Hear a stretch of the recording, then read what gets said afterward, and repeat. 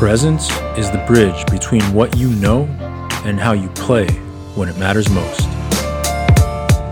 I created this daily podcast to help you get out of your head and into the zone.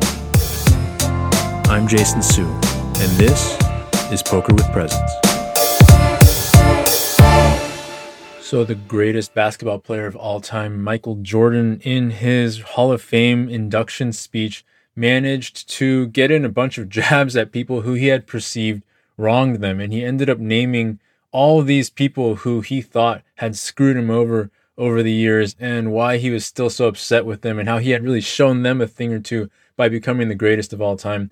And this is a thing that it turns out he did often, because in some interviews with other players who played against him, people would talk about how he would just make up something that the other person had said in his mind when he was having a bad night and say, "What did you just say to me?" and get very upset about it, even if the player didn't actually say anything, then channel that anger into scoring a whole bunch of points and winning the game.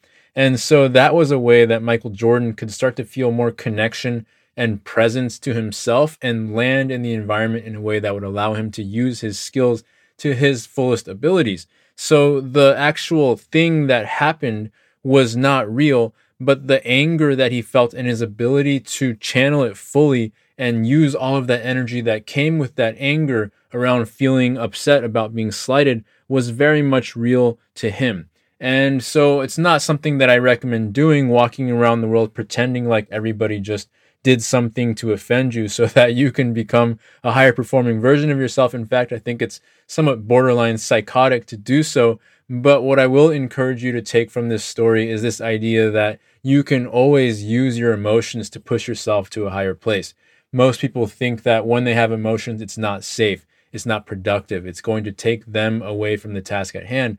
But really what that means is that they just don't have an efficient and powerful way to feel their feelings fully, and they don't feel safe being completely with them, connected to them in a way that allows the energy and the emotions to move through. So generally, any time that your emotions are quote unquote getting the best of you or causing you to act out and lash out and do things that you regret, you may think that you're having the experience right then of feeling your feelings fully, but you're not. What you're actually doing is expressing your feelings in a big way physically, but that does not necessarily mean that you are truly feeling them all on the inside to completion. And so those are two very different things. And if you get skilled in the art of being fully present with the feelings inside you, they may or may not turn into expression outside of you, but they're very much not the same thing. And completion of the feeling inside is what counts if you're talking about learning how to use it and take that energy and move it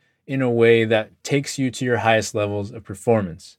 So if you're a poker player who is consistently finding yourself stuck in emotions at the table, chances are you haven't really given yourself permission yet to feel them all the way through. And if you want to take your performance to the next level, what you're going to have to do is learn how to channel all of those emotions on the inside to completion. And what that's going to do is open up space for you to focus more clearly on the task at hand, whatever it is, whether it's crushing this specific game you're in, whether it's studying deeply a hand of poker that you were involved in that you want to get more clarity on, whether it's making big decisions on how to manage your career and what stakes you want to play, what games you want to play. All of it is going to get more clear and more in focus the more that you actually get complete with your feelings. If you don't get complete with your feelings, what's going to happen is you're going to make decisions from this place where your body and your mind and your nervous system are all a little bit cloudy, and that's when you're most vulnerable to making decisions that you later regret.